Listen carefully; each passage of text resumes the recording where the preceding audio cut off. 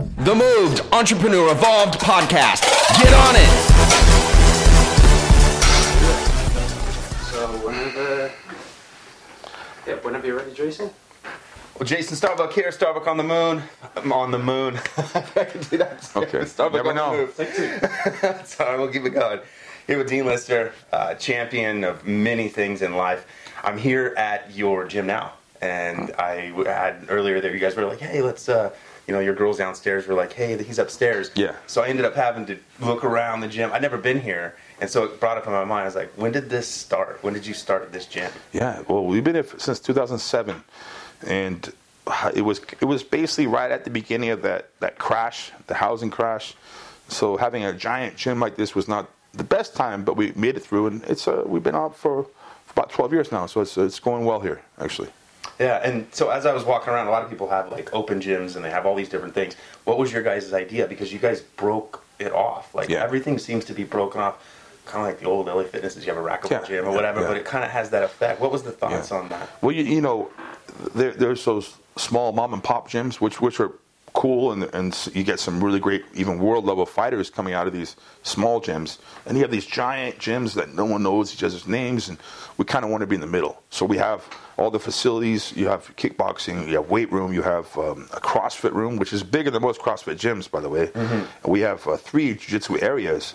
We have 2 cages. I mean, it's just a crazy big environment, but it's meant to be in group classes, and of course there's cliques and groups, but it's a big gym, but people here know each other. It's more of a close environment here. It's kind of the middle of both That's kind of how it felt, and it was like, I think that what I noticed when I was in there and walking around was like, when you kind of create incubators like that, people tend to kind of feel a little closer. When it's super big, you kind of kind of out of it. Yeah, if it was one giant box here, it would be different, I think. So it helps to have, it's human nature. I think people want to, you're going to get your better friends, but you'll meet everyone in the long run. So it's good. We have our kickboxers, our boxers, our wrestlers. We have our jiu-jitsu people. We have our MMA fighters.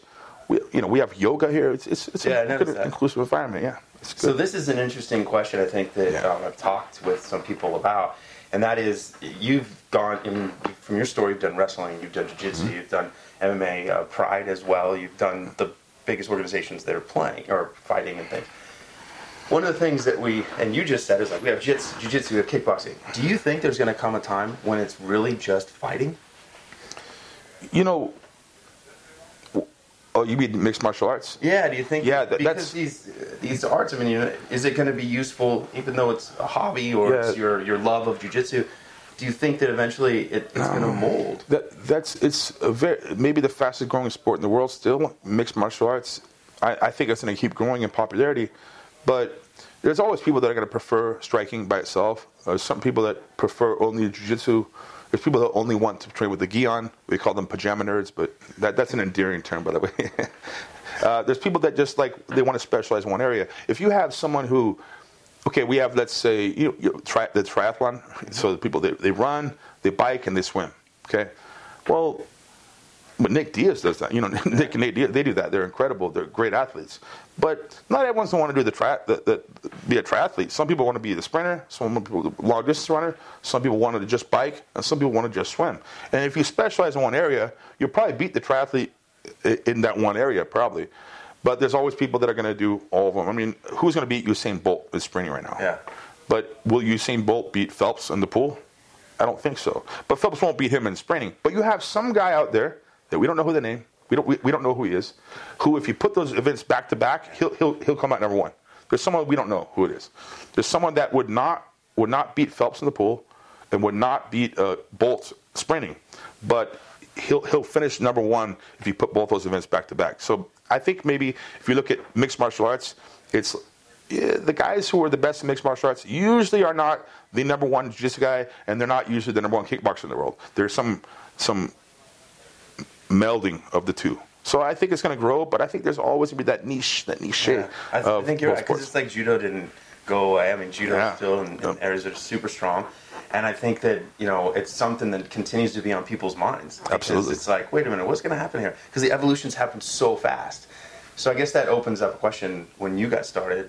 Where did you grow up? I've grown up all around the world. As an adult, I mean, I spent time all around the world. But as a kid, I grew up in South America, in Venezuela, and Panama, Central America, and most of the USA. We're moving around different parts of the Southwest USA primarily. But as an adult, I've lived all around the world, and so I've tried to expand my horizons. So I don't know what I am. I'm definitely from USA. Some people think I'm from Brazil. I'm not from Brazil. I don't speak like a Brazilian. I speak like, I don't know, a 6-year-old from Brazil, maybe. Get around. I make it work, hopefully. Well, I think that's one of the things that probably gives you, because anytime that I've heard you talk, or even talking around here today, that you're a good storyteller. Oh, hopefully. I don't know. You're a good storyteller. You tell a story, you go that route. So I was thinking, when you tell the story of when you were a kid and what made you get into jiu-jitsu, it's such a great story. I thought I'd maybe see if I can pull that out of you. Well, okay, it goes deeper than this. I'll expand upon. I'm not pulling the victim thing at all. At all. But, I don't say but. I did live in Panama during the Panama invasion. And what happened was, the racial slur was Yankee. Even if you were a black guy, white guy, if you were from USA, you were a Yankee, and there was like gringo. It was worse than those were fighting words actually. Yeah.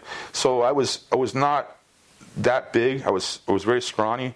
I was a nerdy kid, real shy. But I had wrestled one year, and my dad's a Marine. I was not a pansy, let's say. So but growing up in Central America during this time, I was in 7th and 8th grade. So this is around the time where fights become more serious than 2nd grade or 1st grade. Those are whatever. And the kids in Panama, they were older. I mean, they had beards. I didn't have a beard when I was 13. I didn't have a beard. This didn't work out for me that way. So I'm not saying every day, but at least a couple of times a week I would get into a relatively serious fight. At that time in my life, it was something where it was very important for me to learn how to defend myself. And I didn't miraculously learn some mystic art and become some master of anything. Nothing like that ever happened. But it always was in my brain that, during the little invasion, a lot of people died in that, so a little invasion. I'm just comparing to Iraq or something. It was, let's say, the first day was nonstop gunfire and explosions all around my house, by the way. Paratroopers landed in my backyard, and it was crazy. There were bullet holes in my house. Whatever. We were just on the ground for a couple of days. That's all. But it was freaky, and they shut the water off. We didn't have water. And by the way, USA lost 18 people. One of my teachers from my junior high got killed also. Wow. So a couple of civilians died. Panama lost a couple of thousand people. So, I'm not saying they were right, but I understand why they didn't like me. There's a reason. We were the invaders, and it's unfortunate. But that time in my life, I think it cemented my desire to want to defend myself. And because I'm used to having like the water shut off and bomb threats and stuff, like I always want to have like it's in me all of a reserve of food, all of a reserve water, just in this day. I'm just used to stuff like that happening. So that's probably what gave me the motivation, to learn how to fight to some degree. And when I got into wrestling, when I was 16, about, let's say in high school, I went through a growth spurt. I got real big real fast, like too fast where I was uncoordinated. And until I was 19, I got my coordination back. So as a wrestler, I was not that coordinated until I graduated high school. And then it just all came to me right around the time I started jiu-jitsu, just by coincidence. Yeah. And that was, what year was that? I graduated in 94, and so I started jiu-jitsu, but open mat in 94. But I remember I signed for classes December of 95. So I've been doing this maybe 94, I guess you could say. And the option was gi. Yeah, it was all gi. Yeah. So you spent all that time in the pajama. Yeah, pajamas. Yeah, of course. That's a endearing joke. It is. For a while, my coach Fabio Santos, who I still have a lot of respect for, he said you can do the no gi tournaments, but you have to wear your gi, and I would do that anyways. My opponent has a slight advantage. But they didn't know how to use the gi against me to any high degree anyway, so I would still win these tournaments. It wasn't a big deal. So I was really wrapped around the gi for a long time. That was my obsession for a long time. Absolutely. Yeah, that's cool. So as you started to evolve and started to find different areas, life takes you in different places. Okay, it's going to go here, it's going to go there. Was there a time where you were like, you know what, there's something else I want to do? Or was it always this direction? I graduated college in the year 2000 from San Diego State University, and my dad, old retired Marine, he said, son, you just graduated college and you're doing this jiu-jitsu thing. He said, I think you should give it 2 more years, see if you can do it professionally, and if not, why don't you join the Marine Corps? And I was like, okay, do something, he said. I think he wanted me to go in the military. Oh, of course he did. So I was thinking about that, and I gave it right about 3 years, actually. So I was pushing it. And it just so happened, right around, I won Abu Dhabi, the absolute. And so of all weights, on paper, I was the best in the world. I'm not saying I was, just on paper I was. But just because of that, all of a sudden, my gym here in San Diego, it was a different gym back then. I would have 80 guys on the mat, just overnight, 80 guys, 80 people training with me. It went from 20 to 80 all of a sudden, per day, training with me. And my dad said, hey, son, I think you got this jiu-jitsu thing. I think it's going to work for you. So kind of off his advice, I focused now, onto the sport. And I'm very fortunate to be one of the few people in the world, let's say one of the few percent of people in the world that, let's say I have something that maybe I can do decent, but I love doing it. So I'm very gifted in that way. Yeah. So I have found that. That's cool. So it's on YouTube and different areas, we tend to find that you hang out with a pretty, what you'd consider tough crowd. Not tough crowd as in a negative thing, but I think mentally tough. I think some of the people that you, like Jocko and those guys that are now getting more popular, what is your mindset of a champion? And it sounds like you've kind of started to explore more about the mindset and things like that. So I'd be interested to hear about that. Yeah, as I got older, I realized, and further, I've been even more blessed. I've got guys like Jocko. I always knew there's something crazy weird about that guy. I always knew. Because he's one of the only guys that would spend 7 hours on the mat with me on Saturday. It's just not a normal person. And he always had great advice. And the stuff he writes about, he would give me the same advice. The good stories. He's given those speeches to me before anyone really knew who he was. He's been in my corner in the UFC, in Pride. He flew to Japan. He's my real bro. And it's funny, right before one of my fights, I think it was Yordan Radev from Bulgaria in the UFC. I believe it was him. Yeah, it was him. We're in Las Vegas, and it's right before I'm going to fight him, and Jocko says, hey, Dean, you look like you're not very relaxed. What's going on? And I went, well, first of all, Yordan Radev, he's a very, very good wrestler, like an Olympic high-level wrestler. And he's compact. He's not a very tall guy, but he has strong, hard punches. He's hard to take down, and he's a tough guy. And I said, hey, well, Jocko, the guy, he has good knees, and I'm thinking like when I grab him, he's gonna throw a knee to my face. And I said, but it's okay. And he goes, no, well, Dean, check it out.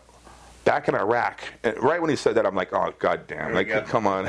You're gonna put. He went, every time we go on a mission, we know where we're going. Like, we know where we're going. We know. But sometimes you hit an IED and you get blown up. And I was like, okay.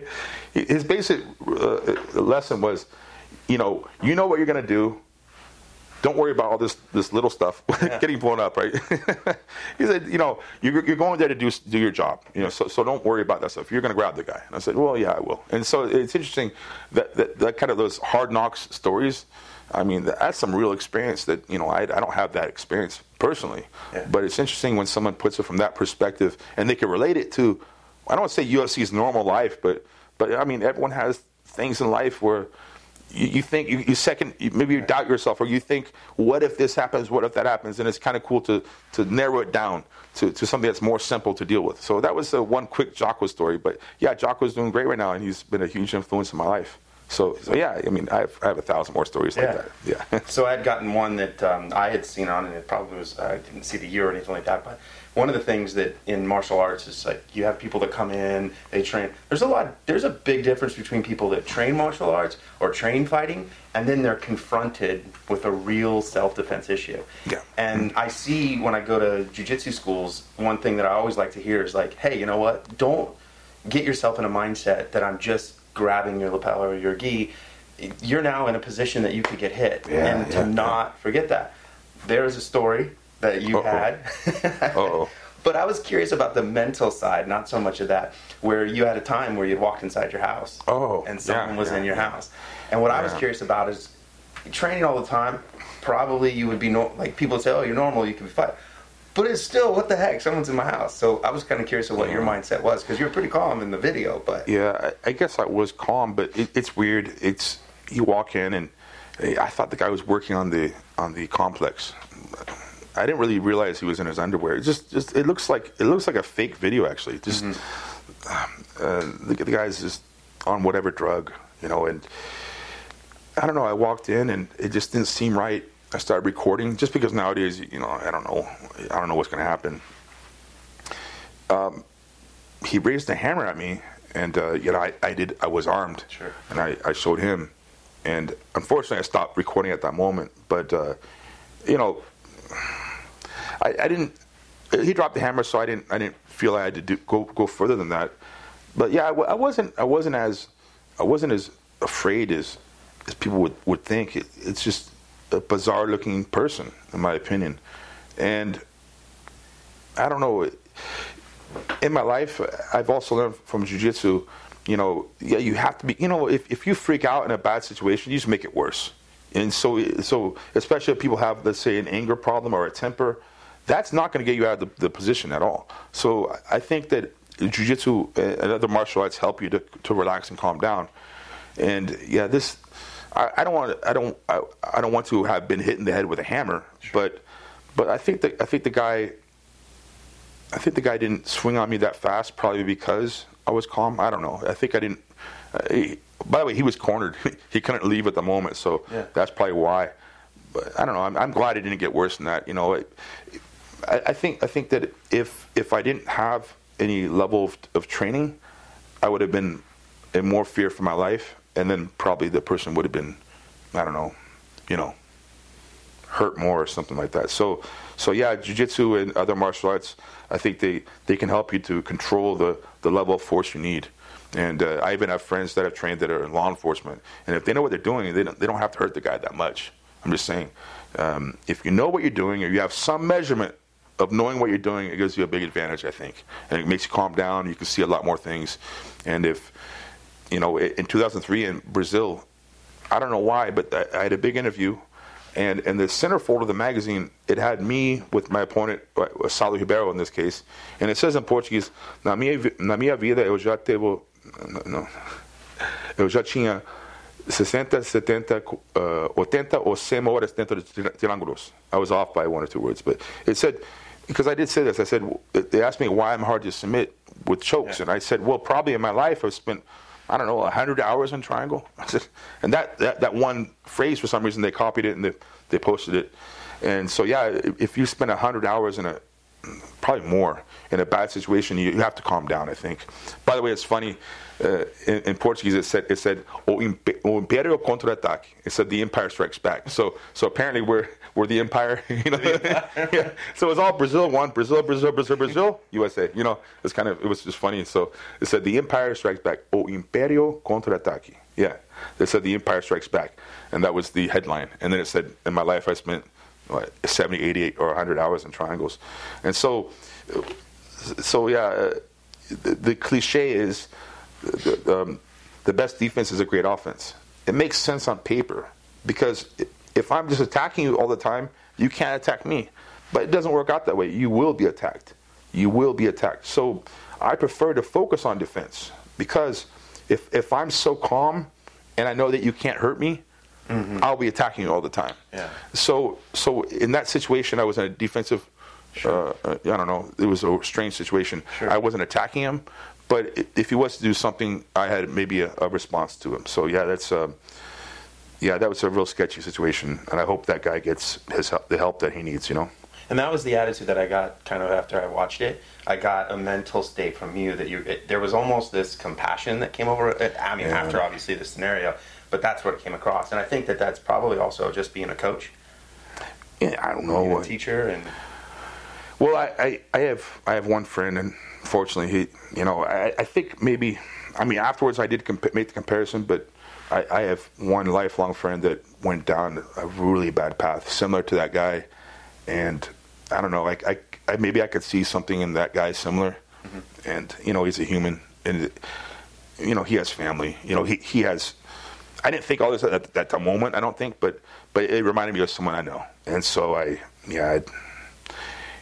he had hit me with that hammer, I don't know what I would have done. But because I just had shoulder surgery too, so I couldn't fight that well. So I was like, this is my shoulder. Yeah. Matter of fact, in the interview with Jocko, I'm like this the whole time because my shoulder just got operated on. So I don't know. I just hope he gets the help he needs, and he reclaims his life. I hope. Cool.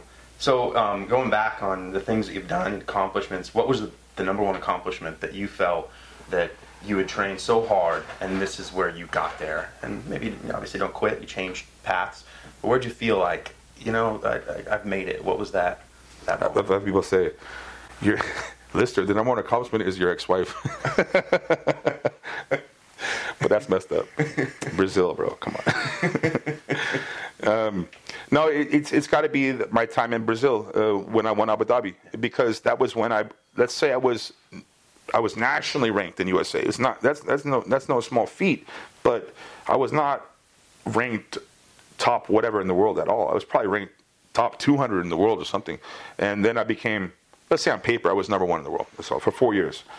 I'm not saying I was, because another day, by the way, those same individuals I won, or the same people I lost to a different day, it could be a different result. I know that for sure. It's not a science, it's an art. And a science, let's say 2 + 2 is 4. I can replicate that in Australia. Anywhere I go, Africa, 2 + 2 is 4 to my knowledge. I've never been to Africa yet. But anywhere you go, that's a science. It can be replicated. Jiu-jitsu, a result of a match or a fight, it's not always going to be the same. It rarely is, actually. You'll find people that you have different results from the same type of a contest. So I've had good days and bad days, but that was just my day for some weird reason. I was the last hope. I don't know. I just had the tiger that one day. I don't know why. That was probably the day. I was the absolute champion, and plus I was not in my own country. It was really cool. And plus it was all the stuff that I kind of people were telling me that I'm going down the wrong path with leg locks. And I said, well, I think I'm going to stick by my gut or my heart. I think there's a reason. So I never really listened to what they were saying. And it all worked. It all worked with this stuff that no one was really doing. And now it's being done, a lot of things. There's a principle I call the door stopper, where my foot's on your hip, you can't turn. If my foot's here, you can turn. No one's doing that. So I put my foot on the far hip, you can't turn, I get your foot now. And now everyone's doing that now. And these closed circuit situations, which means my feet are crossed and you can't roll out, I got your leg. No gi, you can't grab my gi now. So leg locks work even better with no gi. And so I'm glad that I took a little step back and looked at things a little objectively and realized I'm glad it worked. Some people don't like how the sport has changed, but it's just reality. I mean, it's hard to deny reality. If things happen, I mean, taxi cab drivers hate Uber. Yeah. But it's reality. I mean, how are you going to deal with it? Yeah. You can complain, or how about maybe step up your service, But now, I mean, that's got to be a nightmare if you spend all that money to get your taxi cab. That's got to suck. I must say that must suck. But I got to admit, getting a taxi cab is different now. Yeah, well, yeah. But imagine if you put in all your work and you spent the hundreds of, I don't know how much it costs to get a taxi now with the permits and stuff, and then you got Uber. That's got to suck. Yeah. So I understand things change and it's not always pleasant, but it is reality. And so leg locks. And now people have to learn leg locks. Yeah. Not because of me, but because of people like me. Sure. Well, I mean, the story that you just told really is you kept following what your, I guess you'd say, your heart or your gut told you. Some people would say, what's up now? Where are you at today? Right now, I came off a successful but difficult shoulder surgery. My shoulder happened in Russia. My shoulder just snapped against a very tough guy. I was in Moscow. And it was just an accumulation of damage on my right arm just over my career. Jean-G Ribeiro didn't help. He had my arm. Didn't make my arm better, Over my career, a lot of people attacked my right arm, and it's my bad arm. And in 2007, when I was in the UFC, my bicep snapped. So I had surgery. And since then, my arm's been real bad. So my shoulder snapped in Russia, and finally I got surgery on it. It was my labrum, my rotator cuff, my supraspinatus, my subscapularis. I think those are the names. My upper bicep tendon snapped, so I had all these 5 things done at one time, and my shoulder. It was very serious, but I'm glad I got it done. So now I'm healing. I would hope to get back to competing soon. I would hope so. Eu espero que sim. Well, we look forward to seeing that, my friend. Thank you, brother. Start looking the move. Good to meet you, my friend. Thank you. If you like this episode, make sure you smash the like button and subscribe to the YouTube channel. Just like Nike is to athletes, Moved is to entrepreneurs. so this is I was already 2011. I won Abu Dhabi again. It was another good year. I faced Rodolfo Vieira and João Assis. So now I have a fight against this guy. He's my friend now, named Roddy Moore. Is that good? Yeah. Okay. Roddy Moore. It was in Belfast. I fought him at the King's Hall in Belfast, and I arrived, and you hear about the stuff about the IRA and the Protestants, and that's true stuff that happens over there, and so they. A mile from where I was staying, very close to the venue, I mean, the police found a car full of, 1,000 pounds of bombs, a bomb, and they defused it. I mean, that's actually a problem over there right now. So that was, I didn't see it, but I'm saying it was in my vicinity. It was in my vicinity. It was whatever. It was not 1,000. Let's say it was a car bomb, and they defused it. And that was on the streets, and that was kind of like people talking about it. It didn't make international news. Well, to me, that was. You think about that. Yeah. I'm walking those streets, So, yeah, that happened when I was there, 2012, I believe, yeah. Anything that's like that close, you just get like, wait a minute, this is real. Yeah. I lived in Panama during the invasion. I'm used to that kind of stuff, but as an adult, I haven't seen that for a long time, So it's just cool. Yeah, it's a rough area, but people there are a great time in North Ireland. Yeah, good people. Belfast, yeah.